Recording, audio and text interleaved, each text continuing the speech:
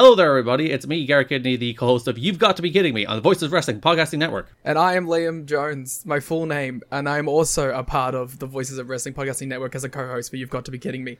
We are a TNA history podcast that covers TNA 1 month at a time. We cover all the drama, all the matches, all the Vince Russo nonsense you could ever want in your life. Have you heard of TNA? I bet you have, but would it be funnier if two people made jokes over it the whole time? Probably. So if that sounds like fun to you, check it out on this very Voices of Wrestling Podcasting Network, and Liam will do bits and whatnot.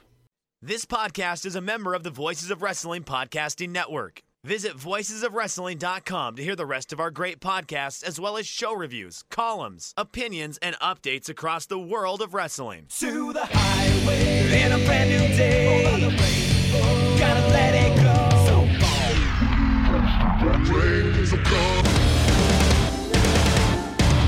fast to finger down. Dance tonight together. Hear everyone singing.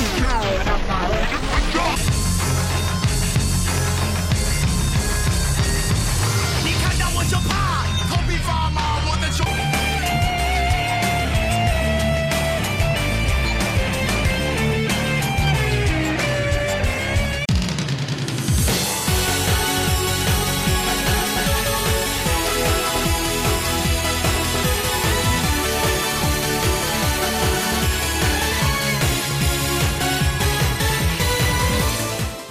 Welcome back to Open the Voice Gate for July 25th, 2023. We are members of the Voices of Wrestling Podcast Network. You can find us on the Voices of Wrestling podcast feed or our own dedicated Open the Voice Gate feed on all podcast platforms and applications. You can follow us on Twitter at Open the Voice Gate.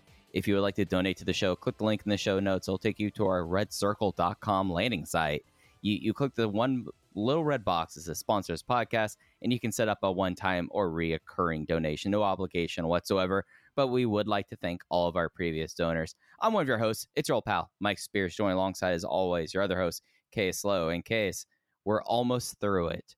We are almost through King of Gate 2023. How are you feeling right now? Just in general, not even about the tournament. Just in general. I'm well. I had a good weekend. It's very hot outside, which I like. I've got some baseball on in the background. I certainly can't complain about a lot of things right now for my own scale, which is, I have low standards of what to expect out of life, but nevertheless, the scale is on the right side of things right now. Things are going okay. How are you, Mike? Unrelated to Dragongate. We are through the Heat Dome, which was when Texas decides when 105 is not enough, that's when it gets to 110, 108, and they call it the Heat Dome. So it's something that I know I've been going on about this for weeks, but like no, it's 110 degrees. I have a pet peeve. I have a pet peeve as somebody who works in the audio industry about people talking about the weather on their forms of audio. But when it's an event, when it's 100 plus, you get the right to talk about it. But it's just adaptation, what it boils down to, at least at this juncture for me. I'll say it's completely destroyed our garden. Like, it's not that we're trying to be homesteaders over here, but we just decided we wanted to grow some flowers, some vegetables, just having a yard. What are the veggies you're working with? Right now it's I guess squash. that you were working with. Yeah, we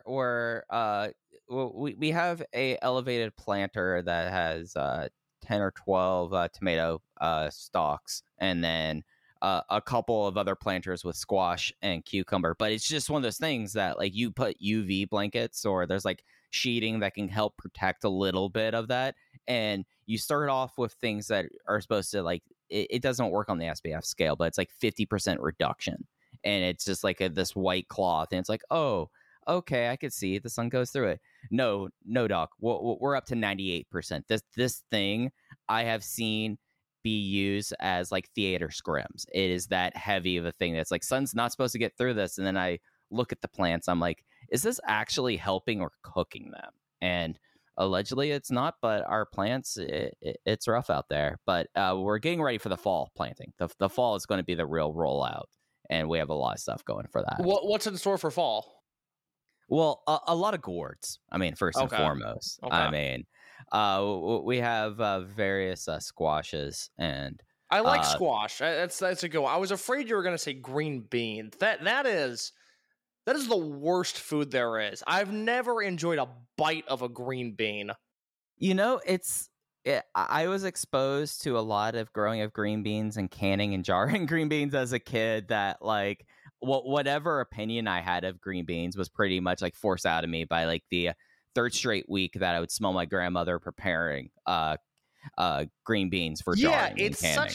it's such an old person food. If you're young and you like green beans, that's weird. They're awful. I hate the texture. I hate the smell. I don't even like the way they look. That look, unsurprisingly, not a big vegetable guy, but but there's something like, I can eat a lot of things. I don't mind. I'm not a picky eater, but I really can't eat green beans. That's kind of one of the few, like, I have to refuse that if it's offered. I don't want it even. They're terrible. The canned ones are bad. The homegrown ones are bad. It's all awful. That's a terrible food. It's something that I think that I don't know if it's just like changing cultural tastes or whatever changes in school lunches. I feel like though that green beans, by and large, we are leaving the era of green beans just because I think that you're right. It's such like like an old person food that like the only time that I remember like actively having green beans on my plate, and I'm a bit older, but the only time I ever remember seeing those were school lunches. That's it. I don't think they're even going to be in school lunches much longer. No, I'd love to know what a modern cafeteria school lunch is like, because even now it's, I graduated high school 6 years ago, so it's been a while for me, and I felt like I was on the cusp of a generational change where I think technology in high school is so much different than when I was there, and I would imagine the lunches are different. I mean, I'm younger than you. I lived through Michelle Obama making school lunches, air quotes, healthy, and in central Indiana, the vitriol and the hatred for that harlot that came with it. All of a sudden we couldn't have, potato chips and fried chicken and a soda for lunch. We had to mix in something green, and there were a lot of muttering teachers, for communism, for Michelle Obama can't have what I want for school lunch anymore. A lot of that. But I would imagine it's gone up even another level. Yeah, and even like I would have to imagine that these are the weird things that I lay awake at night tossing and turning, and I can't sleep, so I think about these kind of things. I have to imagine that the school cafeteria over like the last 25 years is so like different from what it used to be, where I imagine like 80s, early 90s, a lot of deep fryers in there. So like you'd be getting the chicken nugs, you'd be getting the fries and stuff like that. I wonder like what does the cafeteria kitchen look like nowadays? Because like there has to be like these massive corporations doing just like massive meal prep. Like what do they have? Just a whole bunch of microwaves to heat up like the accredited meals. Yeah, I think it's like Gordon Food Services is one, and I would imagine they just provide so much. I mean, we can blame this on Michelle Obama, we can blame this on Morgan Spurlock, whoever else exposed school cafeterias for being unhealthy. It's their fault. It's a damn shame. Hey, the biggest thing was, at least growing up, was my school on Fridays got Chicken Express. I don't know how they got it, but they got fast food fried chicken, and that was like everyone looked forward to Chicken Express Day. Oh yeah. That was it, and it was something that like going Chicken Express now, like 25 years later, and I'm just like, oh my god, how did my heart not already clog to death? Is Chicken Express the name of the restaurant? Yes. Okay, because we don't have that where I'm from. Nah, that's regional. It used to be at the old ballpark. The Texas Bullpen would have a giant Chicken Express sign. It was like this giant yellow and red chicken that was always cracked me up. We have at this point. I'm excited because Raising Cane's is moving northbound very, very quickly. So there's now a few in the Chicagoland area, which is great. I'm still holding out hope that in my lifetime, in this feeble life that we live, that a Whataburger comes to downtown Chicago. That would simultaneously be both very good and very bad for me. There are a few things that hit the spot more than Whataburger breakfast, man. It's the spicy ketchup. I like the way the drinks are curated. I like everything on the menu. As someone that vacationed in the South a lot, to me that was the vacation. Was not setting foot on the beach in Gulf Shores, Alabama, but rather the drive-through on the way to the trip. That's what it came down to for me. And nice Texas toast. It's as good as it gets. It's a professional operation. Hey, any place that they're willing to put a hash brown stick inside of your breakfast burrito is a place that you're probably better off going to at the end of the day. Have you had Shaq's Big Chicken? I've never. Are we talking about Shaq as in Shaquille O'Neal? Yes, just a reasonable question. I did spring that on you out of nowhere. I am talking about Shaquille O'Neal and his fast food chain, otherwise known as Shaq's Big Chicken. I have just now gone to their website. It looks like PDQ, basically. Yeah. So one just opened up by O'Hare here. So if you're flying in for All Out, go to Shaq's Big Chicken. I went there the weekend it opened. It's ungodly expensive for what it's supposed to be fast food, but I was not complaining by the time I finished my meal. It is Shaq has done wonders with that establishment. I am right now looking at the locations. If you are going to the UBS Arena on Long Island, you can get the Islander, which looks like that it's a chicken sandwich on marble rye. Okay. All right. I'm listening. Yeah. I might have Aaron Taub go pick me up one of those and mail it to me. I know he doesn't live in Long Island, but he's the first New Yorker I thought of. He's not nicknamed Big Treat for no reason. No, famously. Famously Big I Treat. definitely knew that was his nickname. Should we? We're 10 minutes in. Let's talk King of Gate, I guess. Yeah, listen. I'm fired up. We had 2 Dragongate shows to watch this week, and a Kobe show from the Kobe Art Center, not Kobe Sambo Hall, and what we thought was just going to be a YouTube upload from Gifu, the homecoming show for not only Konamami Ichikawa, but also Coach Minoura and Yukio Shioka. We knew we would at least get the King of Gate matches from that. We ended up, between YouTube and the Dragongate Network, getting the entire show. You have 3 matches on the YouTube upload, including the Ichikawa homecoming match and the Coach Minoura versus Yukio Shioka King of Gate match.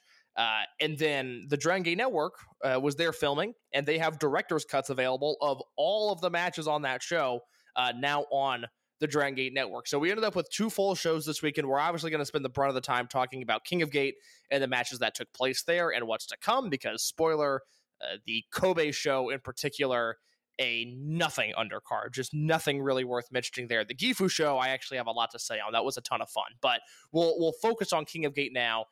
Mike mentioned at the very top of the podcast that, hey, we're nearing the end of this tournament. Right now, we are approaching the semifinals in Cork and Hall on August 3rd. We know that Coach Minoura is going to be involved on the left side of the bracket, and on the right side of the bracket, we know it's going to be Big Boss Shimizu and the current Open the Dreamgate champion, Madoka Kakuta. The only thing we don't know is whether or not it'll be Hyo or Dragon Dia wrestling Minoura. That match will be decided on July 29th. So with all of that in mind, Mike, who was your MVP of King of Gate thus far? So it's an interesting tournament to kind of pick one person, because I feel like that this year versus last year or 2021, this is a year where it feels like that you have the overlining storyline with Shimizu, get all of his matches being network and the lead up and how he's been going through it, but it's not always him that I feel like I'm being drawn towards in this. But I took stock. We're at a place, there's only 4 more tournament matches. We can do this now. It's hard for me not to pick someone other than Shimizu to be the MVP of King of Gate at this time, even with the fact that he does not have my match at the tournament at all. He's on the other side of the bracket from that. But I did, just with the Skywalker match and how everything, like, and the Kondo match happened this weekend, a really brilliant Shuji Kondo match. It's really hard to kind of take a step back. Oh no, he didn't have Kondo. He had Susumu Yokosuka. What am I thinking? Both matches were very good. Spoiler, I know not everybody necessarily feels the same way that I do about the match quality of the King of Gate matches on the Kobe show, but I loved both of them. But Shimizu wrestled Susumu, who made it to the quarterfinals without actually wrestling a match. And he tried to get out of the quarterfinals without wrestling a match also. What a brilliant wrestler. That cracked me up. But I think it has to be Shimizu. It really does. He's been the focus of the tournament. And when it's come to it, more often than not, spoiler alert, I went 4 on the Susumu match with him. I was 4 and looking over towards, I'm flipping through my notebook right here. I should have had this all prepared for me ahead of time. 4.25 for him versus Shun Skywalker. And it's something where like he was put in the position to have a lot of these showcase matches, and it's kind of hard to walk away without like the overwhelming thought that this tournament has been about Big Boss Shimizu. They've done a marvelous job here, and he would be my go-to as well, even with the Kanda match that wasn't spectacular. You know, you could certainly make the argument that Kakuta, between the Masaki Mochizuki match that he had to kick off the tournament, obviously the Shuji Kondo match this past weekend in Kobe, which, it seems like there was mixed opinions on, but I really liked it. And then you flash back to the second round match against Yoshida, which you really liked, even though I didn't. There's an argument to be made that Kakuta is the guy that could be the MVP. Remind me real quick. So Yoshioka, he did Kamei and then Dragongate and then Minoura. So you could make the argument for Yoshioka as well. Shocking. The D-Courage guys are in the mix. What else is new? But Shimizu had such a dominant performance in Korakuen against Shun, a real sort of head-turning match, because I've said, and we're going to talk about Shimizu in the present, we're also going to talk about Shimizu in the past in just a second. I've said for years, people don't understand how good this guy is. We saw glimpses of it 2014, 2015, 2016, where it seemed like, oddly enough, given the current state of things in the Reiwa 6, Shimizu was going to be one of these pillars going forward. And for whatever reason, it didn't end up happening. He became second fiddle to whoever he was with. A great supporting member, never the lead. I think through all of that, he's now found himself firmly entrenched as an upper mid-carder, which is a good position to be in. It's valuable to the company to have a guy like Shimizu to where he can beat you and it won't hurt the wrestler he beats, but if you beat Shimizu, it means something. That's kind of a golden opportunity to have on the roster. And Shimizu had the great match against Skywalker. He had the purposeful match against Kanda, and then he had what I thought was just a great, not my match of the tournament, but I would say a top 3 match of King of Gate with Susumu. I was higher on it than you. We'll talk about my ratings in just a minute. Let me throw a thought experiment at you here. And there's nothing I can do to live out this alternate timeline. I don't know if this discussion will go somewhere. I don't know if you'll react to it and we'll move on. But I was watching Shimizu this week, and I was watching him versus Susumu, a match that, again, I thought was brilliant. It was a great showcase for Susumu and how good he can still be. It's the Shimizu that I've always wanted out of Shimizu. Just a lot of things about that match made me happy. And I started thinking about his career and how we got here, and I started thinking about what I feel like was a real fork in the road moment for him in this promotion, which was the dissolution of Monster Express. This goes back to 2016. Obviously, this was a unit that was Tozawa and Shingo and Uha and Yoshino and Sachihoko Boy, and then Shingo turns and Uha leaves, and you end up with this weird second act where Shimizu and T-Hawk find their way into this unit. They find their way into titles in this unit. But, Mike, is it a fair assessment that Shimizu and T-Hawk never fully fit in with Monster Express? Shimizu did more because he felt like an active participant. You could have replaced T-Hawk with a cardboard stand-up of T-Hawk, and it would have felt more coherent with the unit. Funny you phrase it like that, because I started thinking about, the end of the unit. How does it end? Well, T-Hawk turns on Monster Express. That's when he joins Berserk. Berserk shortly after becomes Antios. T-Hawk and Eita, sorry to swear so early in the show, but, the fucking T-Hawk Yamato world main event that sucked. Just all of this stuff that wasn't a lot of fun. And all I'm at, does this tickle your fancy, this thought experiment that I had, where if at the end of 2016, at the end of Monster Express, it's not T-Hawk who goes heel, but it's Shimizu. And Shimizu gets the same push, the same heel turn that T-Hawk got, but you're now looking at a Berserk unit that is Shingo and Shimizu and Doi and Yashi and Cyber Kong, And, hypothetically, the World 2017 main event is a rematch from the 2016 King of Gate finals. It's Yamato versus Shimizu instead of Yamato versus T-Hawk. Does the thought of that just excite you? I think it's a lot more interesting than reality at the very least. I mean, that T-Hawk post Monster Express run, like, they might as well shipped him away from Shanghai, shipped him to Shanghai a year early. Like, he was that DOA with it. Whereas with Shimizu, like, at that time, Shimizu would have been at the point where it would have been appropriate for him to do that heel turn then.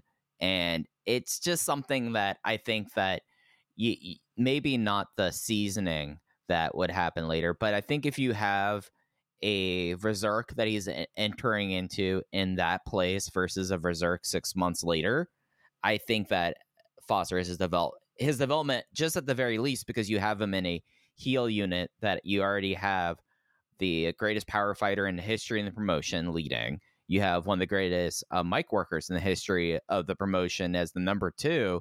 And then you have other power fighters and other character guys that I feel like he would have gotten a lot more out of at that time versus how Berserk looked like in 2017. I started thinking as you were talking about that, Shimizu debuts in 2013. Bigger Shimizu comes into place in 2014. And I'm going, well, Shimizu is pretty young. Would he have been ready for the moment? And I think, one, you just have to immediately settle the score by saying, well, T-Hawk clearly wasn't ready for the moment. He digressed from, or I guess rather, a decrease in value. You're right. He digressed from 2015 when he headlined versus Yoshino. And even that, I felt like a moment. The 2017 did not feel like a moment whatsoever. No. The time was then, not 2017. Look, I don't have any problem saying, because T-Hawk is up, oddly enough, they're up there with Eita as one of the more interesting wrestlers that you and I will ever cover in our lifetimes. We just, for better or worse, won't come across a lot of T-Hawks in our future. But probably the best for the industry. That's the case. But he's a wrestler that in 2015, I loved him. I love that Millennials era T-Hawk. And even by the time that he was headlining that year of World, some people were already starting to hit the eject button. He had the stylish re-debut in 2013. He and Eito were so good in 2014. And by 2015, it was a little split. Some people were far more into what Eito was doing with Tozawa, and some people were just out on T-Hawk. I was still very much in. By 2017, it just, oh my God, it was a rough watch. That World 2017 is a bad main event. And so I start looking at what Shimizu did that year, and 2017, I go back to my match of the year tracking. I have 12 Big R Shimizu matches at 4 stars or higher, including my Dragongate match of the year that year, which was him and Mochizuki and Korakuen Hall on September 5th, which is on the Dragongate Network if you've never seen it. This was a guy who, would he have established himself with that run as the next Shingo and Dragongate would have had this A-level heel? No, probably not. But I think it would have been a just as equal of a net positive, or if not more, rather. I guess the point I'm making is more. It would have been better for the company than had T-Hawk been in that spot. And then you can get into the sliding glass doors and the butterfly effects of what happens if they don't go with that T-Hawk push at that time in that unit. Who knows what happens? We're literally then rewriting history. It's impossible to get into that. But it just feels like we'd all be living a different life if they went with Shimizu in that moment at the end of 2016 instead of T-Hawk. Yeah, and I wonder, like, if we're doing full-on sliding doors here, how much of Shimizu being Shimizu will come into play then? Because you look at 2017 and he's still like the immaturity thing we've talked about ad nauseum. I'm wondering if it was something that in 2017 just it was something that he would not have been ready, maybe. Like, if that would have been thinking, and not just like in ring ready, if it was like, oh, the idea of shouldering a company. And that's where I wonder about the sliding doors of situations flipping King of Gate 2017. Yeah, I mean, it's all about approach there, because I don't think, I know this, it's not that I think, I know, Shimizu's never been positioned as somebody that would have to shoulder the brunt of this company in the same way that they seemingly wanted to do that with T-Hawk and he was just a running back who never wanted the ball. You know, he was, what if we pass on this play? Well, I don't need it. You know, whatever. We'll see. I don't get the impression Shimizu would have ever been that guy in the same way that they wanted T-Hawk to be that guy. That's just an interesting thought experiment to me, is, why is that? What is it about Shimizu's presentation that doesn't scream possible ace, whereas obviously with T-Hawk, they tried and failed? I don't know what that is. I just think the tone of the company would have been so drastically different had they gone with Shimizu there, because as you go back in time, you realize, okay, well, he had the talent, he had the charisma. Shimizu had never been heel before. He was, a tweener in Dia Hearts, and then goes from Dia Hearts to Monster Express. I don't think there was a unit in between there. No. So, and Dia Hearts, it was tweener face, like yes, a good unit, just a rock solid unit.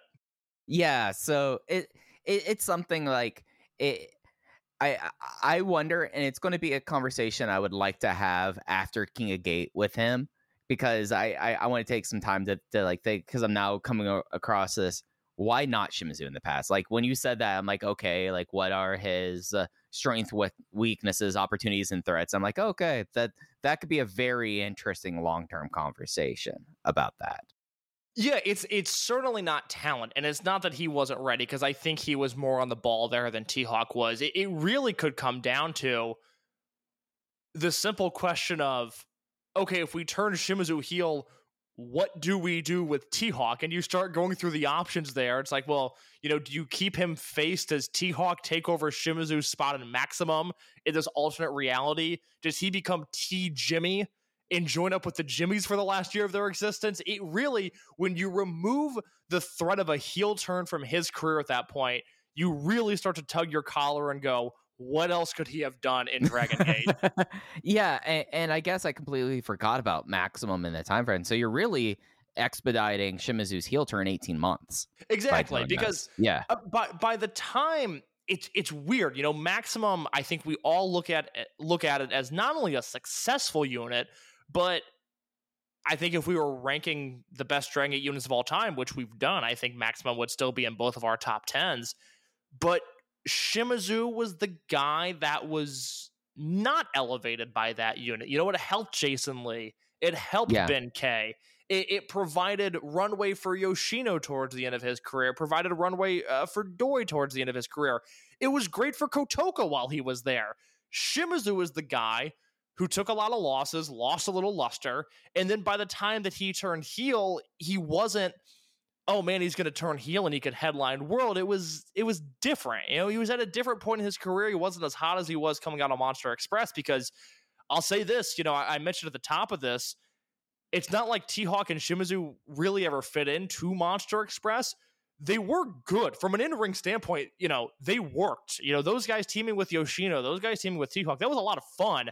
And it felt like a moment in Shimizu's career where he really could have been elevated had the cards unfolded differently for him. Yeah, no, absolutely so. The one person I had and the highest I could have, I had 3 names on my MVP list. We've already talked about Shimizu and Kakuta. The one person that I could not make a full-fledged top 3, and I ended up giving them an honorable mention, is Minoura. I think Kota Minoura's had a fascinating tournament, even with the fact that he had to have a Punch Tominaga match. Because when you take the Punch Tominaga match out of the equation for Minoura, match quality-wise, he's up there. Look, I am so back in on Kota Minoura, it's not even funny. I mean, this guy, this is the guy that I loved when he debuted, and I've always talked about how Minoura was in this weird spot where he was after, Ben and Skywalker and Yoshioka, and then as history unfolded, he was before Kamei and Kakuta and SB Kento, and so he represents almost a lost generation, if you will, because it was really just him and OG Shiba at the time. But he got good very fast. We came out of the pandemic, and they really started to put focus behind Minoura, and I was so into this guy. And through Masquerade, I thought he was great. And then it took me a full year. It literally took me about 365 days to recover from last summer's Coach Minoura debacle, as we've dubbed it. And now I am so back in. I think the haircut looks great. I think he looks invigorated. And I don't know what it is. I don't know if it's just the passing of time, easing his wounds, if you will, but he's wrestling with a lightness to him that was not there 3 months ago, 6 months ago, certainly not 9 months ago or a year ago. Yeah, and it's something where you look at it, and I think it is a confidence thing, because in a lot of ways he's been one of the people on this roster that keeps on trying things out. Like, how many finishing maneuvers have we had from Kota Minoura across his career case? I can name at least 4 off the top of my head. Like, I'm almost of the belief that the gimmick is that he keeps on changing finishing maneuvers. Right. So it's something, at the very least, if we treat wrestling as text, our text is that this is a guy who, fluctuates a lot, just because, Bevel Gear, Gong, R301, Ingranaje, now Golden Rose, that's 5 finishers, just off the top of my head. But that is something where maybe he has, like, over the few months, and with how Gold Class has evolved, you take a look at where Gold Class was on July 25th, 2022, and where it is now, it's completely different. And we've talked about that a lot, about how Gold Class feels revigorated, how Benkei really was the thing that when you add him with Minorita, there's your special sauce there. You have Hulkin, not necessarily like a Yasushi Kanda 2023 like role, but an appropriate place for Hulk at this juncture of his career. And you look around, and suddenly you have an awesome infrastructure for someone like Kota Minoura to thrive, where he didn't have that last year. He had a unit that they couldn't tell if it was face or heel, that there was a mascot character, and that the guy that was supposed to be the other young up-and-comer in the unit was shooting his own angles. I think that the last year, like this wilderness wandering, this us casting him aside for 365 days, I think that taking that time, redefining Gold Class, and being the tinker that he is, finding something like Golden Rose, I don't know if that's going to be his permanent finisher, but it does feel more like a finisher than R301 does, at least when you look at it. It feels like more of a thing that he could pull out than the Gong with its setup there. I think what we've seen over the last 365 days is not necessarily like a reinvention of Kota Minoura, but I think we've seen a environment now that could foster his creativity. And now that he's able to now look, and you go into Gifu, and he has an astounding match with Yuki Yoshioka in his hometown. He was the more over guy in his hometown against the guy who's been the main character of this company for the last 18 months. And you have to take a step back, and then you're like, wow, are we certain that Kota Minoura isn't the MVP of this tournament? Because you take that one Punch Tominaga match outside of it. The match he had in Osaka with Naruki Doi is still my match of the tournament. You had that with Yuki Yoshioka, and that's 2 out of 3 matches that are going to end up at my end of the tournament top 5 list. Yeah, as I look at it now, Shimizu has my top 2 matches of the tournament. I would go Skywalker 1 and Susumu 2, and then third place I would still have Kakuta versus Mochi. But if you're that high on the Doi match, then it's certainly not out of the realm of possibility. We had people in the Voices of Wrestling Discord saying that Minoura versus Yoshioka was their match of the tournament. And although I'm not there, I certainly understand the fervor behind it. I get it. The match was awesome. I watched the network feed of it, and I'm looking forward to checking out the YouTube feed, the handheld cam on the floor, just to see if the match strikes me in any sort of different way. You bring up some interesting things here with Minoura. It's dawning on me now. One, I think there's 2 points I want to make here. He's very similar to Eita. Eita was this hot young prodigy. It seemed like the company knew they had something with him. I think you could compare Minoura's time in Masquerade and even Team Dragongate and the Generational Warfare to Eita as a millennial, Eita in the J Cup, Eita versus Tozawa and Susumu. And then he failed the first time they put him in a main event. And although not everybody might agree with me, I detested the Eita versus Dragon Kid feud from 2018 so much that I chalked that up as a failure. Not in the dramatic way that I would say Minoura's main event, spree last year, that little frolic into the main event scene that destroyed everything. It wasn't as catastrophic as that, but I didn't like either of them. I thought those angles for those respective men set them back. And then Eita, I felt, was rescued by Pac coming in. And now I feel like Minoura was rescued by Ben coming into his unit. And they were able to rehabilitate themselves, play second fiddle for a little bit. The thing with Minoura, this is the second point, I do feel like he's in a dangerous position where if he continues to be elevated, whether it's this King of Gate win or it's a year from now at World or whatever it may be, if that landing doesn't stick, if he once again slides down the favorable mountain, and it's a lot of pressure to put on a guy who's not yet 30, that's going to be tough to come back from. To have two of those sort of public-facing, like, ooh, that didn't work in a way that we all sort of, scratch our neck and pretend we didn't see it, that is going to be a really hard thing to overcome from a public perception. So he's crushing it right now. I love the guy. I love the direction of him. I maintain worried just for the stakes that are going to be pointed in his direction. Yeah, because we just, like, if you're looking for evidence or why we should have this evidence, well, just rewind the podcast back 15 minutes. I mean, because you look at it, and not to be harping on the guy, but like another failure, and that's pretty much up with T-Hawk. He's up there. Yeah, that's a very dangerous place to be in, but I can't sit here and go, no, there's no comparison there. No, of course not. No, it's not there, but it's certainly a possibility. If he's in another bad World main event, and I said this on the podcast at the beginning of the month, Ryo Saito has been in control long enough now to where we know his quirks as a booker. And one of his quirks is that history has now shown he gets cutesy with the Dreamgate belt on the biggest show of the year. It's a fatal flaw. It's not one I would recommend if you're trying to book a promotion. He has gotten cutesy with the Dreamgate belt in June and July, and if he's not careful and they put Minoura back in that position, it could be the death of Kota Minoura.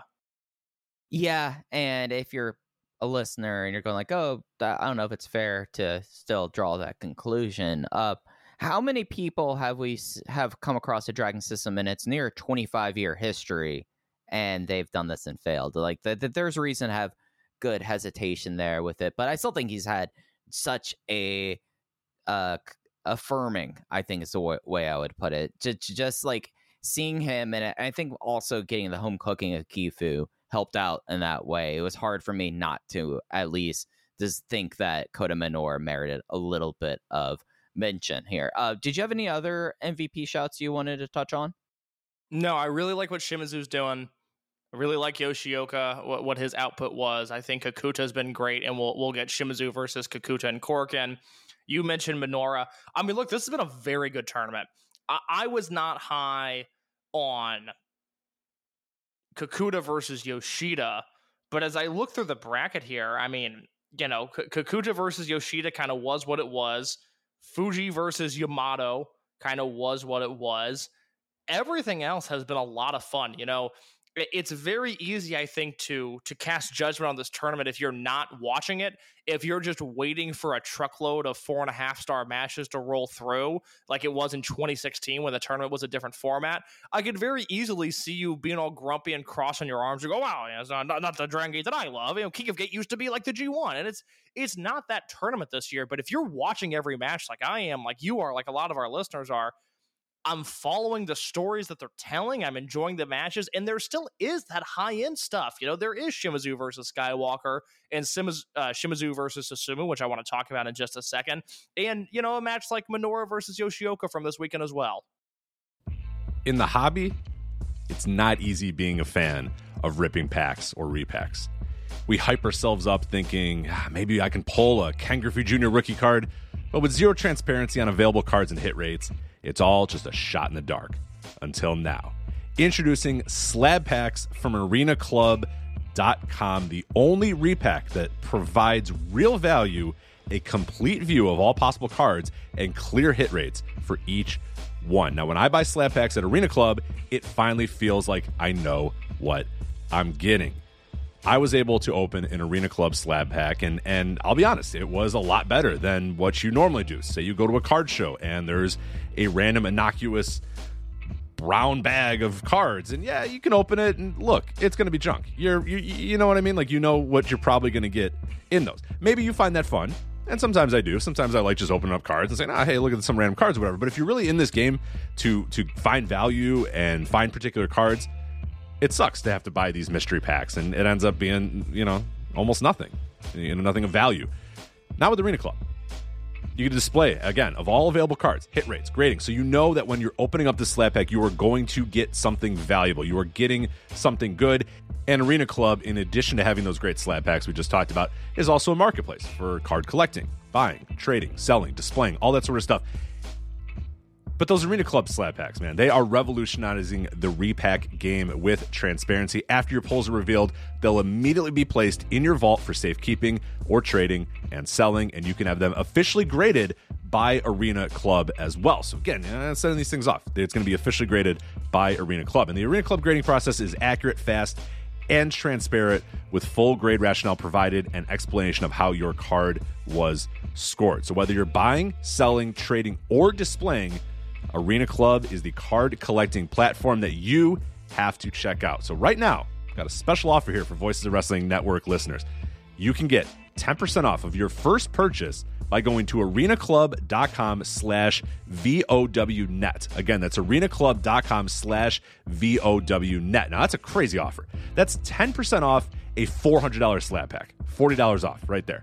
10% off your first purchase. No matter what that purchase is, 10% off. Again, that's arenaclub.com/VOWnet. arenaclub.com/VOWnet for 10% off your first purchase on Arena Club. And we thank them for sponsoring the Voices of Wrestling Podcast Network.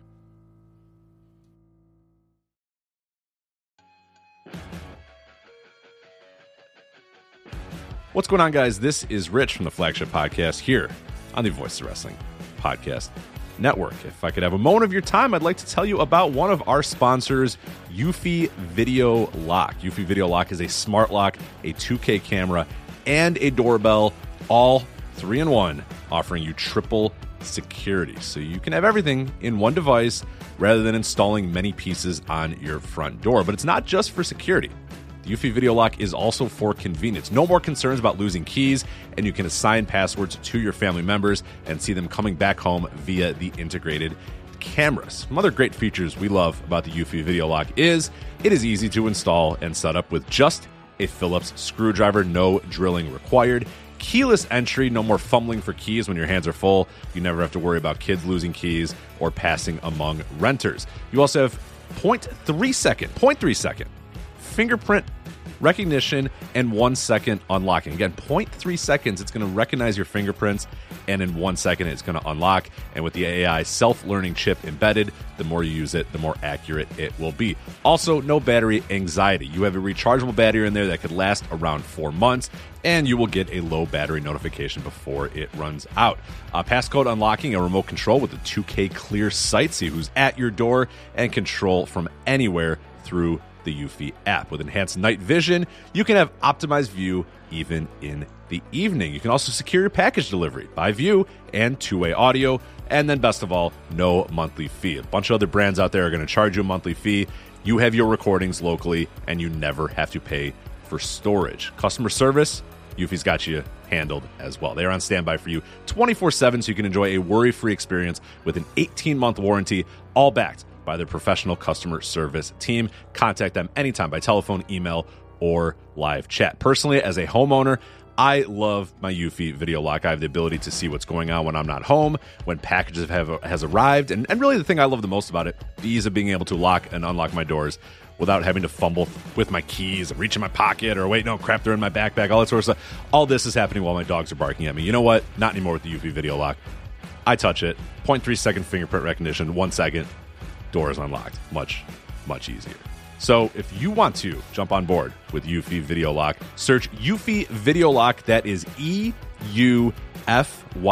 Video Lock. Again, that's Eufy Video Lock, EUFY Video Lock, or visit eufyofficial.com/video lock to see how you can gain complete control of your door.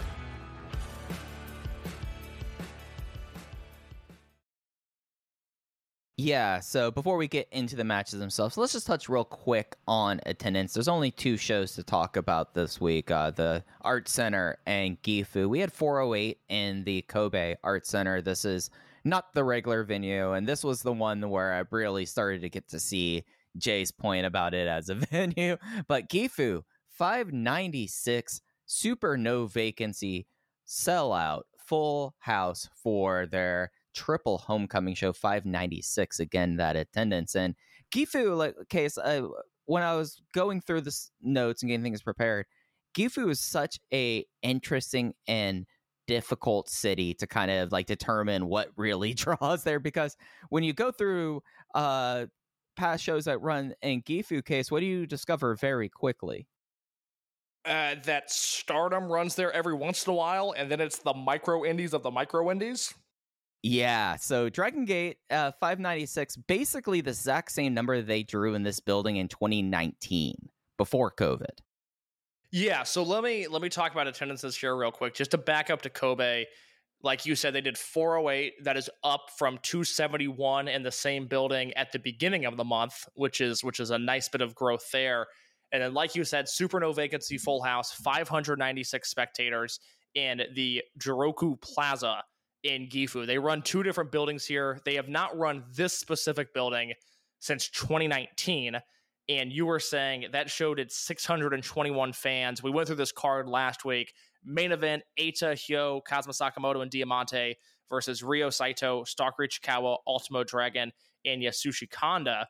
They ran this building twice in 2019. That aforementioned show was October 26th. They also ran it on March 31st of that year. That show, which was headlined by Benkei, Big R Shimizu, and Eita versus Kota Minoura, Yuki Yoshioka, and Shun Skywalker. That show did 528 fans. So they are up from one 2019 number and essentially flat. At the very least, they hit the number of tickets they could sell in the building in 2023 with the other show. This is a weekend to pat yourselves on the back if you're Dragongate and celebrate if you're a fan of Dragongate. Two very good houses here. Yeah, and like the situation with Gifu, I think like this is the Dragongate goes where other places don't go. Venues and all of that, like it is kind of a supernova that you have two of the biggest stars in your promotion being from one town, and then also one of the more endearing stars to come together to make that. So I don't know, other than really the house show circuit and everything, business seems to be doing generally up from how things were the last time through. I don't think this is a replicable thing. I think this is a just in Gifu. We have a lot of guys here, and who knows if there's a building that can fit more people in. From the looks of it and from how the industry looks like in Gifu, does not seem likely. Well, there's the building that New Japan used to run, and New Japan hasn't been there post-pandemic. The last show they ran was a Fantastica Mania tour date in 2019, and that's at the Gifu Industrial Hall. They claim 1607 for that show. So there is a place you can go that's upward. And I started thinking about just the weird state of Japanese wrestling where, okay, let's get really existential here. Walk me through this thought process that I can't fully figure out. We should celebrate that Dragongate did 596 super no vacancy in this building, but is it concerning that they did 596 with two of what should be considered to be their biggest stars? I think if you look at what that building has drawn, and Gifu for Dragongate, I think you kind of have to accept that this is the hand you're dealt, really, just because of like there just does not see, like, other than that one building for Fantastica Mania, there is no wrestling industry in this town. Yeah, there's no industry, and it's part of it is I'm so bugged out on the fact that the Noah show with Miyohara and Nakajima, and then the G1 shows, and this isn't a shot at either of those promotions by any means, but those shows are the G1 and this generational matchup are still only doing 1,400 fans. And that's a Corkin thing, because Noah announced a sellout like a month ahead of time. And when Noah announced a sellout for that show, I was like, oh my God, they did 1,850. This is going to be awesome. And then it's 1,400. It really, I don't know. I'm having a weird sort of attendance, not crisis, but just like, I don't know. Is 596 a good thing? I guess it's better than what they were doing, so we should celebrate it. If this show had different branding, if it was, the gate of whatever the fuck, and it was a pay-per-view, okay, well, then they probably run the building that New Japan did, and I would trust that they would put 1,000 more fans in that building, so it'd be respectable. So I guess I just have to look at the context of it all and accept this show for what it was. Here's something I just discovered right now, Case. There's a pretty famous wrestler who's also from Gifu. And I think that this kind of puts at least that market in context. Hiroshi Tanahashi is from Gifu. And you would think that if there was really like the market for it, they would want to run his hometown. Like maybe I'm looking at it from a Dragongate and like that kind of touring mindset, but the fact that, that the biggest star of this era or the past era, they don't really do like homecoming shows from him when it feels like you could easily pack out whatever building you can find in the prefecture tells you a lot, I feel like. Yeah. I mean, they used to run G1 shows here. G1 2016, he and Goto headlined, but then 2017, which was the last G1 show they ran there, it was Okada and Juice in the main event, Tanahashi on the undercard and a tag match. I think it's even on the show. Yeah, it was him and Taguchi versus the now Master Wato and Kota Ibushi. Fascinating matchup in hindsight. But yeah, I think that's Dragongate brain of us going, well, it's his hometown. They should run there. But it's still, New Japan hasn't been there since 2019. DDT doesn't run there. All Japan hasn't been there since 2019. Noah, and this is where I will knock Noah to some degree, I don't know if you've looked at their schedule this year. They don't run shows. And if they do, they're in Tokyo. They have the Kobe number from May that I'm very suspicious of, which I know got some people's dander up, but I'm sorry. I have a really hard time believing Noah did almost 1,000 fans for a nothing show outside of Tokyo. That's just me. But they don't run shows outside of Tokyo ever. They barely run period anymore. That schedule took me aback when I looked at it earlier today. So you have all these promotions where, again, Stardom runs here every once in a while, and they seem to do okay. But this is basically a barren wasteland. And the fact that Dragongate now has 2 bankable stars that they can put in this building and, again, do 600 fans, that's more than DDT's done for some Corkin shows this year. That's 600 fans of this economy is 600 fans. That's a really good number. I'm back the other way. I was down on this number. Now I'm back on it. Not to hammer a point about Noah, but I if they're not running a lot outside of Tokyo, that tells me they're not having a lot of sold shows or local promoters more so than anything. Yeah, it's weird. I was looking at it earlier today. They've only run Dragongate's run a bunch of shows this year. They're I don't know if they're up from 2019, but they're very much in the ballpark of this is a pretty normal touring schedule. They're on a pace. I know right now, I saw a tweet this morning, their year-over-year attendance is up 19%, and I would think they're running slightly more shows kind of back to a usual touring schedule pre-pandemic. Noah, as I look at their cage match here, they have only run 37 shows this year, and they only had 3 in July. They had one on the 9th in Tokyo. They had the show on the 15th, which was the Korakuen show with Nakajima and Miyahara, which did exceptionally well. And then a Shinjuku Face show 5 days ago.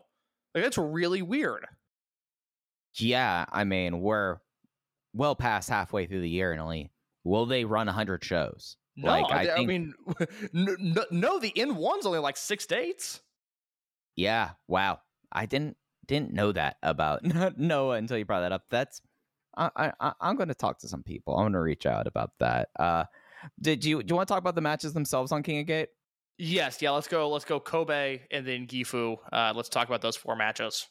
Yep. We're not going to talk a lot about Kobe outside of the King of Gate matches. If you haven't already surmised that there's one other thing we'll talk about later when we are doing things to remember. But there were 2 King of Gate matches at Kobe Art Center on the 22nd. The first one, Big Boss Shimizu versus Susumu Mochizuki. This was Susumu Mochizuki's first and only appearance of King of Gate, making it to the quarterfinals without having a second of ring time. However, Susumu goes for a jumbo onto Big Boss Shimizu into the ropes, just hammering him with Jumbo no Kachis. But all of a sudden, Big Boss Shimizu goes, no, I'm done with this, and just goes shot put slam, finish of the year. Big Boss Shimizu advances on to Corkin on the 3rd in the semifinals. I went 4.5 stars on this. I was just sort of taken aback by how good both of these guys were individually here. And we've talked about Shimizu so much. I guess I can start with Susumu. I will give them the benefit of the doubt and say that it was a conscious decision to work the match in the way they did. Maybe it was just by happenstance, but watching this match, it felt like watching a guy in Shimizu who went through one really hard tournament match and, a match against Kanda, wrestling a guy who has no wear and tear from King of Gate. He didn't have to wrestle Diamante. He didn't have to wrestle Ben K. Susumu came in fresh, and Susumu worked with that speed and that fervor, that vigor, if you will, that really made him pop off the screen in a way where Shimizu was trying to catch up with him, and certainly for most of the match did not seem to be dominant. Yeah, and I think that was such a smart match format. The idea that Shimizu first goes being an M3K member. He's going I'm going to see if I can get out of this without actually having to wrestle. And then from there, he just focuses precision point on the shoulder and the arm of Shimizu, using the fact that he has had much less ring time and build that up there. But at a certain point, Shimizu just was able to overcome it. He teased the shot put slam really early in the match, and it was something that I was like, oh, is this how we're going to handle Shimizu for the rest of this tournament? He's going to take everyone's punishment, and that's it? No, I really like the fact that from there, it was a lot of Susumu going, okay, I'm not going to outpace him. I'm just going to throw everything at him and get out of here, and just trust that I'm the fresher man and I have less damage, and that I can just Jumbo no Kachi him to death. And obviously Shimizu thought otherwise. Yeah, well, the thing that I liked about this match, and it's a representation of what I like about Susumu. It's a representation of what I like about Shimizu when he's put in positions like this to succeed. And it's really just a small picture version of what I like about Dragongate to begin with. I thought the effort in this match was surreal. Both of these guys worked so hard. I was just flabbergasted. Susumu Mochizuki, this guy is 47 years old? He's 45. Same difference. Give me the break. He's 45 years old. He wrestled so hard in this match. He ran around the ring with such speed, and he hit Shimizu with these lariats that had so much power behind them. I was amazed at what I saw. And then you look at what Shimizu does. And the one thing that I have down specifically that I wanted to mention when it comes to effort is Shimizu gets some momentum, goes to the top rope, goes for the big boss splash. Susumu rolls out of the way. Shimizu does a shoot belly flop in the center of the ring. And it was just one of those deals, he didn't put his arms up, he didn't roll out of it. He went for broke and took this nasty looking bump in the middle of the ring, and I respected it. It added just a little bit more to a match where these guys were trying so hard. And I love that in the context of, well, it's a tournament. They should be trying hard. The stakes are raised, but it's just who these guys are. And it's great to see that, and it should be celebrated. And thinking about that big boss press attempt, I love the fact that you honed in on the fact that that Shimizu just completely took it to the face. He just committed full-hearted to it. I like the fact that they're with Susumu Mochizuki, he's someone where not always, but he's able to emote what he's thinking and through his wrestling.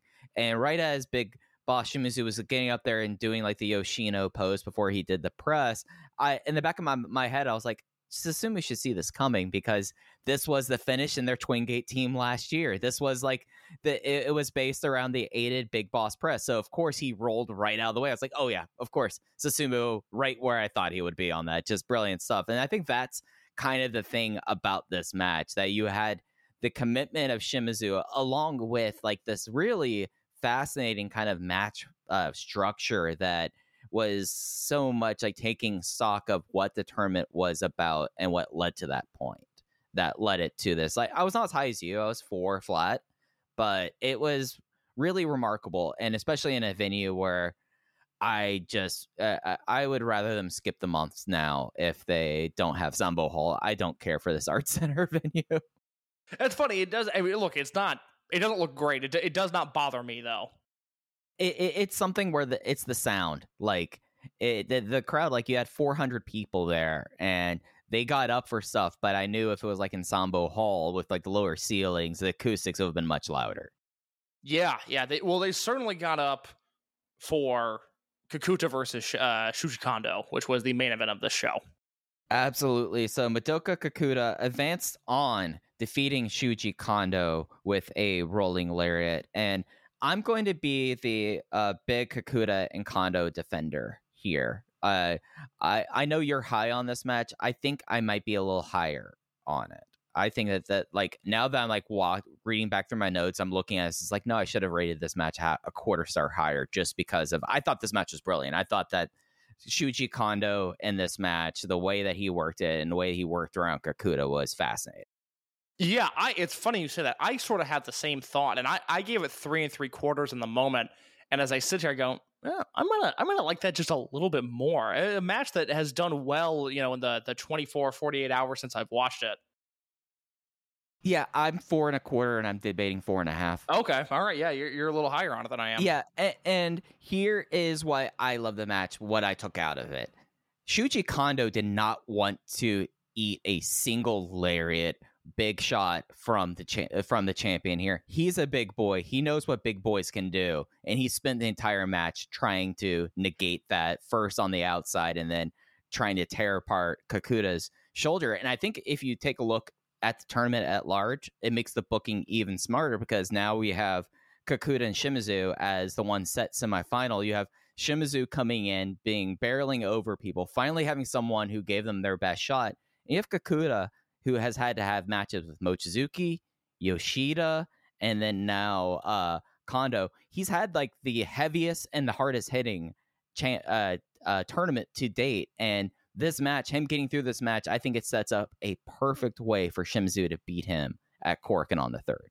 Because Kakuta is just beaten down. He's gone through war for 3 straight matches. And I felt like that this match kind of solidified that thought in me. And I thought it was just brilliant. I think that it is something that I think Kakuta's matches have gotten a little bit of, haven't gotten the love that they deserved it in the Yoshida matches, but because they aren't worked at they aren't worked at Dragongate pace, but they also are worked at true heavyweight pace because these are the true heavyweight guys on the roster. And I think it provides nice enough contrast, especially when you add in that story with going on with Madoka Kakuta finally going to have to fall because he's gone through just so much to get to the semifinals. Well, Kakuta is having the Dreamgate matches. He's having the matches, the Dreamgate champion. Whether or not he has to have them or not is up for debate, but we've gone through 25 years of this. He's now the top guy, and so he is going to have slower, more dramatic, more drawn-out singles matches. That's just the reality of it. I know there's a great Kakuta versus Kondo match out there that is 8 minutes long, worked like a G1 sprint. I mean, shit, one of Kakuta's first matches, it might have been like his 4th, was an 8-man tag in Kobe Sambo Hall, and it was Kabune and Kamei and Kakuta and Sora Fujikawa versus a bunch of Torimon guys. And our big takeaway was, oh my God, Kakuta versus Kondo, what did they unlock there? Again, that was very early into his career. That was more of a sprint style match. This was not that. If you're looking for that, you will be disappointed. But this was, like you said, just a smart, thoroughly worked, very entertaining match that, should hopefully pay off by way of Shimizu defeating Kakuta. And I think, eventually landing Shimizu a Dreamgate shot. But you have this match here, much like Shimizu versus Susumu, just incredibly hard hitting. I mean, the double lariat double down spot they did towards the end of this match, I thought they caved in each other's chest. It was just one where they hit each other seemingly as hard as they could. They both fall. And then very shortly after, Kakuta's able to rebound and finally take down Kondo with the lariat for the win. It's just really enjoyable stuff here. Yeah, and it's something where I just find it really fascinating the way they've structured the tournament. If it plays out the way we're expecting, like I want to see Kakuta like at the end of this tournament, like walk into Dangerous Gate at the end of August and already be taped up because he's had the big boy schedule essentially. Even without having a title defense, he has not had a very fun post Kobe World with it, and I think that's. I think that's fascinating, at least for me. Any other thoughts on the King of Gate stuff in Kobe? Really good stuff here. Like I said, both matches well worth your time.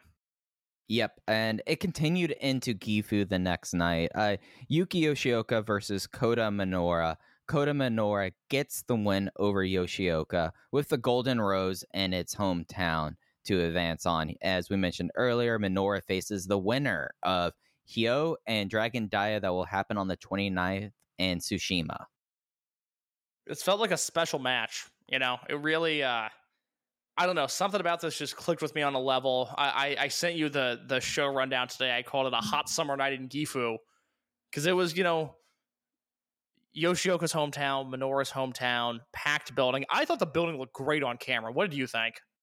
So I had an experience where I got frustrated with the way they split the show between YouTube and the network, where I watched like the two director's cut matches on the network. Then I was getting into the match with Kato, and the camera's getting shaky. It's like I'm just going to go to the YouTube feed, and the building is awesome. And we'll talk a little bit more about something I've noticed about the building when we get to the Stalker match. That I'm interested to see if the director's cut version had that, but the crowd. The nice thing about watching the YouTube, the handheld one, was in whatever corner that they were diagonally across the ring, there were these two huge dyed-in-the-wool Kota Minoura fans who were awesome. freaking out in the closing good. stretch. Yeah, and when he kicked out of the frog splash, they lost it. It was phenomenal. Okay, that's great. I'm going to go back and watch the YouTube feed because I watched the network feed and I thought it was great. I should note, because I'm watching on the network, I could see that it was Mochizuki Jr. who was shooting the ringside camera, which I just thought it's a fun little wrinkle, isn't it? I did not know that was Junior. Well, I have to say this, as a former cinematographer myself, good work out there. Yeah, good. Yeah. I saw him with a little, small little handheld camera at the corner of the ring during the main event. I was like, that's okay. Well, I know what he's doing. Yeah, no, and it was funny, at least on the other side, he was getting whoever was the network person there for it at the same time, and it was just like, oh, okay, that makes a lot of sense. I didn't know it was Junior. I didn't know they literally handed the phone or the camera around with that. That's no, I think it's the rookies more often than not. I mean, I could be way off there, but I'm pretty sure it's Nagano and Daiki and Junior and those guys that are doing the YouTube uploads. At least not uploading the videos, but shooting the videos. You know who I question about their camera work? They just don't seem like that they're the kind of guy to do that. I don't think Kaito Nagano is going to be the one I hand the camera to. Just a vibe with that. So I was actually I'm gonna let that simmer. I don't know what you mean by that. I'm gonna have to think about that for a long time now. I just think Kato, he's sturdy. He's not going to shake the camera around. Are you afraid Nagano's going to get blown over? He's a little guy. He is a little guy. I was actually saying all that to fill time, Case. Do you know that this was Kota Minoura's first ever one-on-one victory against Yuki Yoshioka? That before this, they had 6 matches. 3 of them were dark matches in 2019, 2018. Yoshioka won all of those in 2019 on TV, Yoshioka won in KBS Hall. And then King of Gate final last year, Yoshioka won. And of course, last year's Kobe World main event with Yoshioka winning as well. So first singles victory for Minoura in front of his hometown against Yuki Yoshioka. Yeah, it's awesome. We talked earlier about the bigger building in Gifu, and at the very least, I hope this is a building that they can continue to fill and put on the calendar and have guys have this triple homecoming show, because this all, this show felt like a big deal without the network upload, and then you get all of a sudden this bonus content, and I was very wrapped up in oh my god, a bonus full show, and the card looks good. This is this is a lot of fun. I mean, I think about, Jay praised this show openly on Twitter, and he's not exactly, he doesn't share his opinions on the company a lot outside of this podcast and what he says on commentary. But, he went out of his way to put over this show, and I would like to think it's largely because of the main event, which was a Dreamgate style epic. I mean, this was 20 minutes, I think was the official runtime here. Main event of this show. I had it 2104. Yeah, 2104. Golden Rose puts Yoshioka away. I went 4.25 stars on it. Same. The big takeaway for me was there's a missed frog splash by Yoshioka about 15 minutes into the match that Minoura gets his feet up on. He counters the frog splash, and it is one of the gnarlier bumps I've ever seen Yoshioka specifically take. It was very violent. I like that about Minoura right now. There is sort of you want to think about it, with the way that he looks, with the way that, his gimmick is presented, you wouldn't think there's like an aura of violence with Minoura, but there kind of is. Yeah, if you would just take that dumb elbow out of his moveset. Because he's got the knee, the jumbo knee. He's the best person to throw a running knee literally since Jumbo Tsuruta. That should be the strike that he throws. Yeah, not a dumb, my elbow's pointing out thing. Like, I'm sorry, like you're in a company that already has guys throwing elbows in Europeans. The knee is different. Go with the knee. Very much so. But it's a match that I thought these guys knocked out of the park. Special atmosphere for it.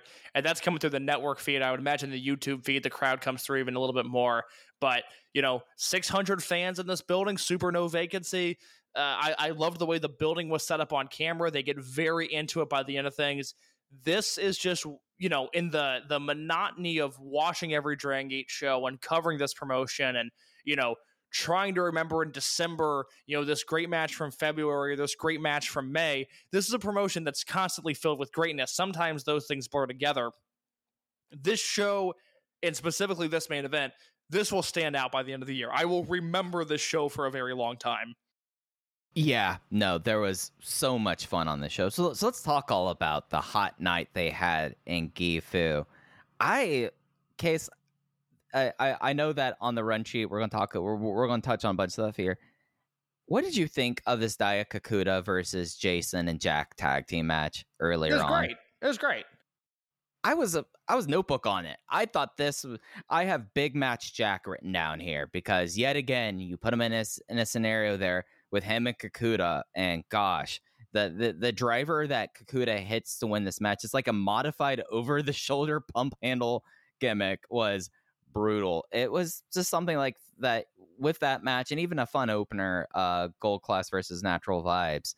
Even before we got to the highlighted stuff, it was all really solid in Gifu. Yeah, I would hope at some point we find a way to sort of parlay this D'Courage vibes and specifically the pairing of, Jason and Jackie versus whoever. And in Rey de Parejas, it was Kakuta and Yoshioka. And then they just had that rematch a few weeks ago. And then here they do Kakuta and Daya versus Jason and Jackie. Let's get this for a title at some point, because they've only put this on the smaller shows, and all three of them have really delivered. That Rey de Parejas match, which was a YouTube upload, was one of the best matches of the entire tournament. And this was here where, it wasn't on the YouTube upload. It was only the last three matches that were put up there. So I thought it looked good on paper, but I assumed we'd never see it. And then it popped up and it kicked ass. Yeah, absolutely. So Kamei's, we don't need to rehash this right now because we've kind of had this conversation a bunch. Kamei is, far from having the most quote unquote great matches in Dragongate this year, but man, show to show, there's just not a lot of guys better. He has a legit most outstanding case. I wouldn't go that far. I would say, like, I almost put him in the class of, he's like the best TV wrestler this year, not named Orange Cassidy. Well, let me put it this way to you. Let's look at his tag team partner. Yes, Jason had his Bravegate run. But do you think, like, in ring, that Jason's having the year that Jack's had? I don't know. No, because this is, Jason's been great, but this is weirdly, like, I don't want to say a down year for Jason, but he's had better years. Right. It's just something that I think this year with like most outstanding, like I feel like that there is something where it's very easy to give it to the MVP. And in a lot of years of Dragongate, that often does. I just think that not even like he should be the most outstanding, but he's probably going to be my number 3, and I'm not going to be embarrassed about it. Well, okay, let's have this conversation now. Let's talk about the Konami Chikawa homecoming match real quick. Oh my God, yes. It relates to this because it was Hyo, Ishin, Kai, and Shun Skywalker versus Don Fuji, Dragon Kid, Konami Chikawa, and Yamato. And I will give you the runway to talk about Ichikawa in a second, but to me, this was one of the elite Shun Skywalker performances ever. This was incredible. He was so, everybody beats up on Konami Chikawa. Shun Skywalker put his own wrinkle on it, and it was incredible. Yeah, no, that was the thing about this one. So this is something where you need to go see the YouTube upload case. I watched this one. I watched the first 2 matches on YouTube. I actually just, when I was watching the YouTube upload, I had to stop before the main event, and then by the time I came back to it, the main event was on the network. I see. Did you notice that this was a backstage sellout as well? And it was something that I meant to reach out and ask about this kind of thing, but I don't remember a time where you look every single spot where it looked like it's kind of backstage. There were roster members there. Dragon Dia was losing his mind, cracking up at this match. I mean, think about it. If you were, taking a vacation to Japan and you look at the upcoming calendar, I think you and I are both of the same mindset where we'd like to see the Konami Chikawa homecoming show. Yeah, well, that looks interesting. Then you look at the match and you go, oh, yeah, that looks really interesting. And it was. I mean, this was, God damn, I almost went notebook on this too. I was at 3 3/4, and Shun was so violent with Ichikawa in a way that wasn't upsetting, which is always the fine line. You never really want to see anybody get mauled like a bear here. But there's a spot pretty early in the match where Shun throws Ichikawa into the ropes like it would be an Irish whip, but he throws him so hard that Ichikawa bounces off the ropes the way you would bounce off of a concrete wall. Like he kind of splatted against the ropes. Yeah. And I was like, holy shit, this is something else. Like that is such a crazy, I've never seen that before. I've never really seen that bump. And there was just a lot of stuff like that throughout the match. It made me look at the world at large. And this is another year, and I don't think anybody's wrong for saying this, where, Will Ospreay is, if not the best wrestler in the world in the top 3. I am famously not as high on Jon Moxley as others, but Moxley's been great this year. Omega's been great this year. Shingo has had a very good year. There's a lot of things to like in wrestling this year. Mystico is obviously a guy that's being talked about for Flair Thez. I love Mystico's in-ring work. I don't know how hot takey that is, but every Friday show main event, I'm like, well, that's a 4 1/4 star 6-man. Like, that was fucking incredible, and it was because of Mystico. So there's a lot of guys out there that have had good years. We might be in a situation, just like in 2022, where come December, Shun Skywalker is the best wrestler in the world, not named Will Ospreay. And it's, he's had a great year before that, but this is another one of those things. This match I will remember by the end of the year. This was a different kind of Shun Skywalker performance, and I found it to be almost sickeningly engaging. And it's something where this performance had levels. It wasn't just him just not caring about Konami Ichikawa's well-being and just throwing him up against the ropes as if it was a wall. It was little things that he did later on into the match where he was like, okay, this is in hand. Now I can have a little fun with it. Where did you notice how he handled the so Konami Ichikawa does his standard rope walk spot where he has someone else's arm and he walks across the ropes, usually goes back and forth. This time, Shun Skywalker was the one intercepting it, and instead of just doing the big rope shake, he started off as softly as possible and then eventually worked himself up to it. It was about 20 seconds of rope shaking that he did, or at least it felt like it, and I was howling at it. This man has levels. Yeah, it's really. Did you throw a star rating on this? What'd you give this? 4.25. Fuck it, I'm 4. I'm putting Do this it. on the spreadsheet. I'm putting this on the spreadsheet. A live spreadsheet updated on Open the Voice Gate. You ought to. This match right now is my prohibitive number 10 match of the year, and I don't know anything that's going to surpass that into the very special number 10 spot. It is that kind of very match. on. That's I mean this in a compliment. That's very on brand for you. That would not surprise me at all. I mean, Stalker Ichikawa is my 69th best wrestler all time. Yes, he is. Yes, he is. But it's like the thing about Skywalker in this match, and they play through all of the Ichikawa hits. He takes it seriously. He gets a deep Ina Bauer German tease on Hyo.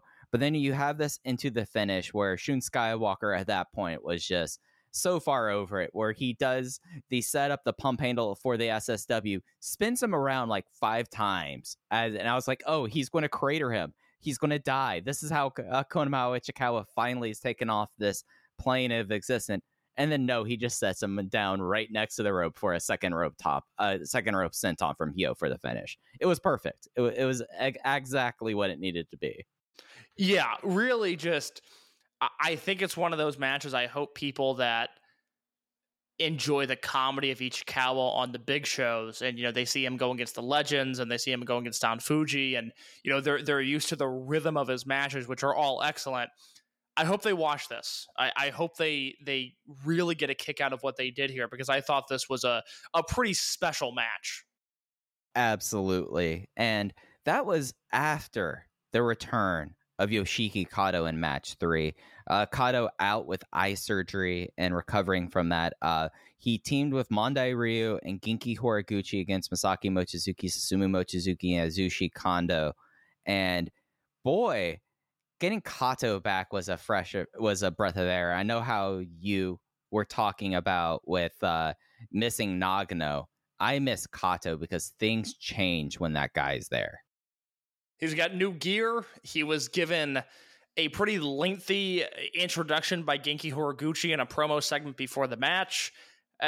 Look, every time Kato's been around, he's been presented as a very big deal, and this was no different. To me, he did look like a guy that hasn't wrestled in 5 months, but I expect that rust to be off sooner rather than later. And, given his size, given his strength, given his ability, even though he's certainly not a finished product yet, every time you watch him, you have to go, all right, when's he going to break out? When are they going to do something with him? It really, I hope they don't abandon the Nagano Kato team. They really seem to have something there. And post Rey de Parejas is when Kato got hurt. So we never saw it beyond that tournament. I would like to see them go back to that for a little bit. And it's something with Kato where he was such a unique presence with, as the rookie who was getting pins he should not be getting from before his debut and getting finishes there, that putting Mochizuki up for his modified blood fall and torture rack and going for it for a second time. And that was the moment that Mochizuki was like, no, I'm done with this guy. It really gave him a moment of, oh, sooner rather than later, Yoshiki Kato is going to get a huge win, and I'm not going to be surprised. Yeah, even, at this point in his career, less than a year after his debut and with a bunch of months missed due to injury, he's a different wrestler. He will and quite frankly should be treated differently. And I'm still, I don't know if holding out hope is the right word, but I have earmarked some sort of deal between Kato and Takuma Nishikawa, who's still over in Mexico. I think that's going to be, a future heavyweight program. Yeah, it's something where, I'm just now kind of putting it together. I was talking about how Kakuta faced all the heavyweights there, and then you add in Kato, you have Nishikawa, who probably won't be ever towards the Bravegate reign. I don't think that guy can get 282 kilos. No, I think he's too big. Yeah, they're starting to put together a little bit of a big boys division, a little bit. Yeah, they are. Yeah, they are. It's nice to see. That was kind of my thought was, okay, you've got Kato back, you've got Nagano back, Junior's there, Daiki's there. Okay, all right. Oh, now you've got Tanaka coming into his own, and I know you want to talk about Tanaka and Kobe. Let's do that right here. You've got all of a sudden you got 5 youngsters again. We see this in Dragongate. We see this pattern that is jarring. It's almost like motion sickness and roster movement. It's happened a few different times now. We're overloaded with rookies. They get hurt, they leave, they retire. Whatever happens, all of a sudden we have no young guys. And then, oh wait, hold on, we're back to having 5 rookies on the roster now. It's exciting. Yeah, and one of those rookies, Ryoya Tanaka, the only thing worth seeing on the Kobe Art Center undercard, you actually can just watch this on YouTube. It was the first match on the show. It was the complete complement of Gold Class versus Yuki Yoshioka, and then he got teamed with the rookies, Kaito Nagano, Ryoya Tanaka, and Ryu Fuda. And this match was all about Tanaka, and Tanaka took most of it, like to an extent that I don't remember Nagano other than his no-touch head scissors in this match. But Tanaka in this was a match I've been waiting for Tanaka, a match where he would get the focus and you kind of get a better sense of, all right, this is what we kind of get out of him. This is how he sells. This is like this, because even though he's been a rookie and he's been in those situations, it's been a lot of like 2 minutes in a match, 3 minutes in a match. The entire match here was about him. And I have to say, Tanaka really made that step forward with it. You got the day before Gifu, so you had a little bit of a preview of Yuki and Minoura here, but I thought this was Tanaka's step forward, especially he was there with BB Hulk and they were doing the opening chop thing. And it was the first time since Hulk started putting on that t-shirt that you could hear the chops as if he was bare chested. Like Tanaka has a hell of hands on him. I'm waiting for a real breakout performance in Tokyo. I think that's kind of the next step in his evolution as a Corkin match, where people go, wait, who's this? And then it gets gifted by the right people, and all of a sudden Tanaka's a guy that people have to pay attention to. That is sort of next on the Dragongate rookie checklist is a good match in Corkin Hall. Yeah, because he already has a very crisp moonsault press. He'll have things, and he is the one that wants to be a flyer. So I don't know if he's going to be able to do Space World or something like that, but they're going to give him enough opportunity. But I wanted to make sure that we touched on Nagano there. And we talk about all those rookies, and Ryu Fuda was right in the That's right. Fuda's in the mix too. And he looked good. My review of the Ryu Fuda match, much like every other match he's had this year, I leave going, God, I like that guy. I could do something with him. There's potential there, whether Dragongate wants to admit it or not. Yeah, no, it was just one of those things that it's like, oh yeah, Ryu Fuda, still really, really good. We still hold out hope for him. But Dragongate this weekend, we're coming towards the end of the month. They have a show in Tsushima and a show in Kuramatsu. We have the card out for Tsushima. This is the show that has the remaining quarterfinal match, Dragon Daya versus Hyo. Case, I'm going to run through the remainder of the card, and then we could talk about Daya and Hyo. Yeah, I haven't seen the card, so go ahead. All right, in the opener, we have Natural Vibes versus Zebra, Shimizu, Jason, Jack versus Shun, Kai, and Ishin. Benkei and Yoshiki Kato versus Takashi Yoshida and Ryoya Tanaka is match 2. Dragongate and Genki Horse. One of those things is not like the other 3. God, why is Yoshida in that match? Good Lord. Oh, I thought you were talking about Big Boys and Tanaka. Tanaka's like the one guy. No. I was like, oh, Ben and Kata, that's super fun. Who's this young, spry rookie Tanaka teaming with? Oh, Takashi Yoshida. Okay, that's a bummer. That's not what I wanted to hear.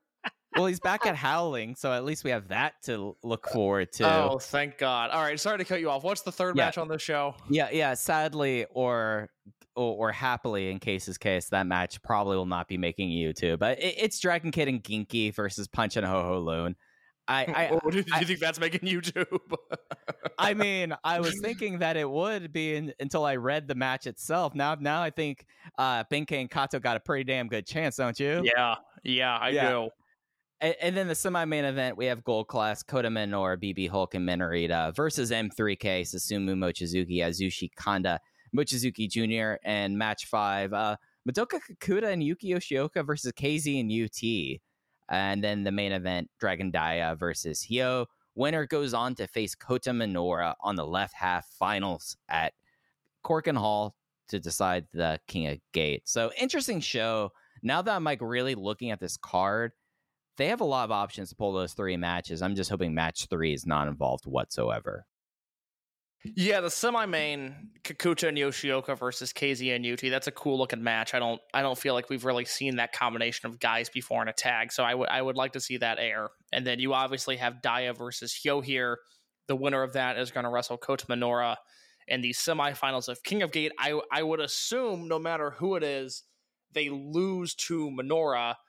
We're just now in an interesting position where you have to figure out what you want to do with that semifinal match. Do you want Hyo there, somebody who we've seen in positions like this before, with a chance to get a lot of heat on Minoura, or do you want Daya there with Minoura working the edge over Daya? To me personally, before I kick it back to you, giving the assumption that Shimizu's in the main event, is Shimizu a babyface or a heel in this tournament? Let me ask you that first. I think that he has the role that the rest of Natural Vibes have, that they are right below D-Courage in the face to heel pecking order. So face, unless he's facing off against Kakuta, he'll be considered heel in Korakuen for that match. But I would assume that against Minoura, he would be the face and Daya would be the heel. Hyo, obviously, he'd be the face. Yeah, I'm trying to think of what I want for Minoura now. If I want Minoura working heel against Daya, and then by proxy, I guess he would be heel against Shimizu. I think Daya's winning. I think they're telling something bigger here with Hyo. You've got the possibility that Diamante is back on this show. I would then assume that Hyo is saddled with Zebrats to do something there, rather than off in a singles match against Minoura. So I think it's going to be Daya and Minoura and Kakuta and Shimizu in the semifinals, which is exciting because people can go into the building thinking they might get D-Courage versus D-Courage, and then I think we'll end up getting neither of that. We'll get Shimizu versus Minoura instead. Yeah, I think I'm leaning towards that. And really, like, the X factor in determining this is if Luis Mesa is there, right? Because if it's not Luis Mesa, then I think you really might be tempted in having Hyo beat Dragon Daya and just get the heat onto Minoura. Yeah, look, we love Hyo. This has always been a pro Hyo podcast. I just feel like we've been there with that. You go back to 2021 and Hyo did what in King of Gate? He just knocked out a bunch of people. He didn't go very far, but he knocked out. That was the introduction of the the Great Brain. Yeah, so he did a double count out with Yamato. That was the big deal there. In King of Gate 2020, he didn't do anything of note, I don't believe. No, it was out in the first round. So, yeah, but I don't know. I'm a little wary of Hyo in the semifinals. That would just be kind of like, well, we know he's not going to win, so what are we doing here? Yeah, there is that, and then the specter of Hyo, even though he is class 2016, he's not even sniffed a main event unless it was an entire unit versus unit thing. That, do you really want to try to have your walk-up business hinge on how people feel about Hyo? I don't know. Not in 2023. In 2021, maybe, but not right. This year. Yeah, but it's an interesting scenario there. Like, it is something where I was pretty set on the other 3 quarterfinalists. Like they had to do Kakuta versus Shimizu. Shimizu had to get there. And then as soon as it was very apparent that it was a Yuki Yoshioka and Kota Minoura match in the offering, I was like, well, all right, Yoshioka, it feels like he's won every match against Minoura. It's a good idea to have Minoura win here.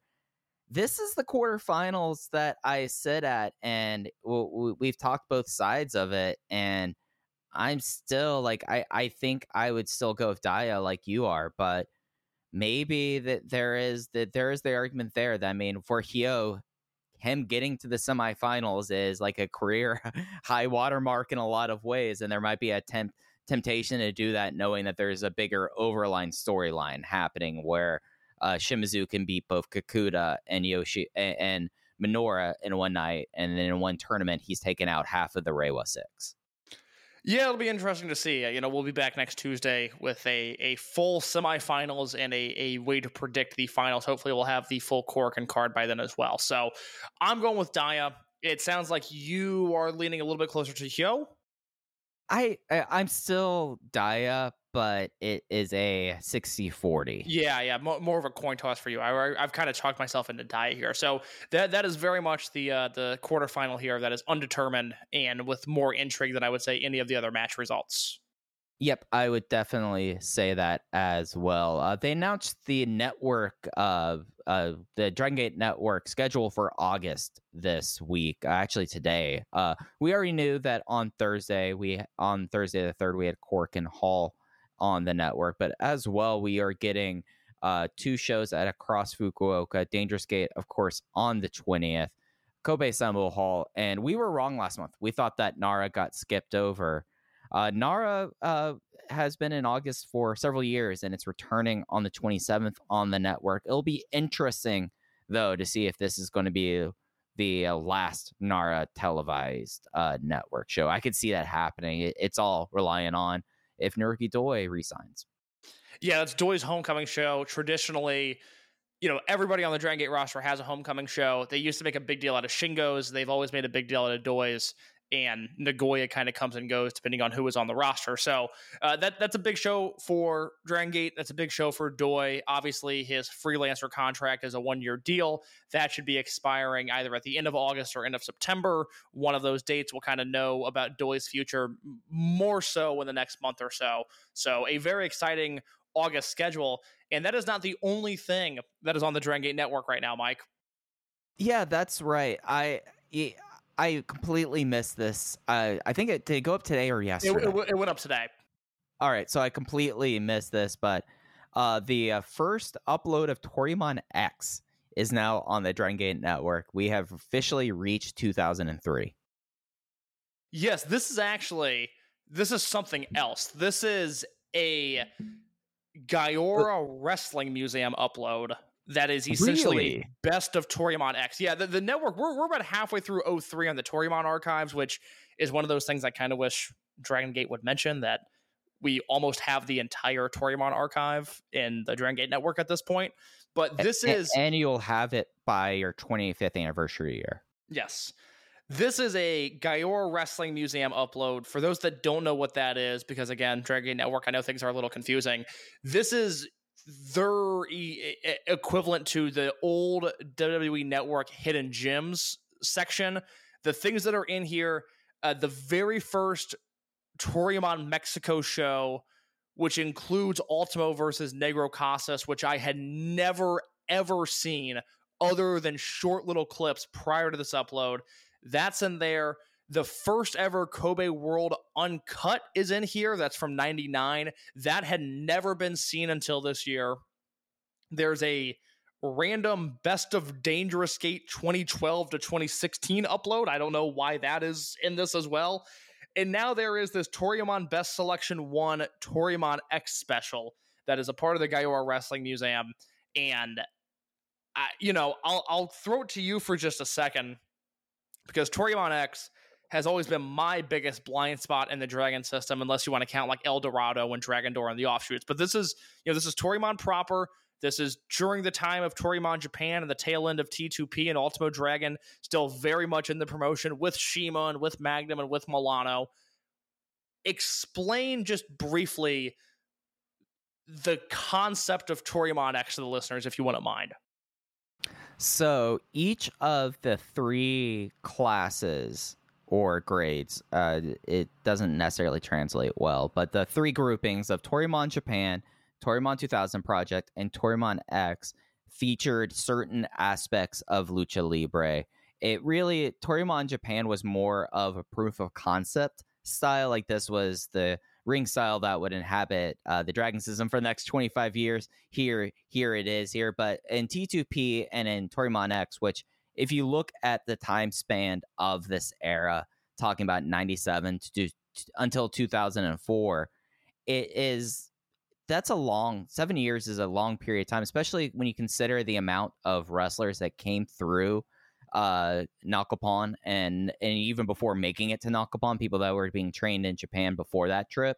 So there was need to differentiate, and especially with the idea of that it was always a student promotion at it, that you always had new people coming in, so you wanted to set them apart. Toryumon 2000 project, of course, famously had the six-sided ring and an emphasis on the Yave style of Mexican professional wrestling, whereas Toryumon X was called Lucha Libre Classica, and it was supposed to harken more back towards like Toreo and UWA and those kinds of promotions with it. But in reality, what it became was a lot of homages to other Toryumon acts, especially with Mini Crazy Max, and then also just ploys at anything with the Sailor Boys and Los Carros Exoticos, basically to get a response. Yeah, so that is the focus of this upload are the two units you mentioned there. Real quick, because I think you could do it better than I can. If for somebody that's never seen the Sailor Boys, what could they expect if they watch this? An idol group. Just yes. In 2 words. Taiji Ishimori and the men that became the Brahman Brothers doing an idol / boy band group. Yeah, basically more being a straight homage of the Western boy bands of the late 90s and early 2000s. Their big deal is that they all wore overalls. Yes, and it is not charming like when an attractive woman does it. So the Toryumon X upload, let me talk about this just for a second. I watched this all today. It's just about 2 hours of wrestling. I had it on while I was doing some work. It was the idea of it was enjoyable. So the upload goes through what I think is the second Toryumon Mexico show with the TX guys. It's the Yamaha Cup, which was a tag team tournament where the winners got Yamaha scooters. They go through the semifinals and the finals of that. Then after that, you will see the opening ceremony for the Toryumon X Japanese Landing, which was not in Corkin Hall like Toryumon or T2P, but rather in Differ Ariake, a smaller building, more intimate there. You go through the opening ceremonies of that, and then you have a match from that show. Oddly enough, Mike, not the main event, but rather I wonder why. Well, the Iwasa and Mishima versus Kenichiro Arai and Koshiro Arai, which is now Toru Nohashi. It's that match from the first show. And then, which was kind of the best match on that show. Yes. Yeah. No, it's actually that one is pretty enjoyable. And then that was August of 2003. The next Toryumon X show in Japan is January 25th, 2004. And that is when you get the main players. That is a 6-man tag, Sailor Boys versus, remind me of the other unit's name. Oh, that's Los Salsos Japoneses. So when I was talking about units, this was the one I forgot. They were supposed to be the heel foils to the Sailor Boys. They were salsa enthusiasts.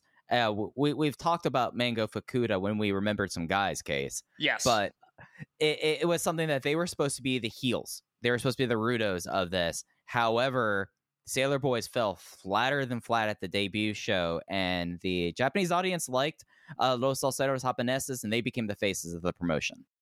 Yes, so that is Mango Fukuda, otherwise known as Bear Fukuda.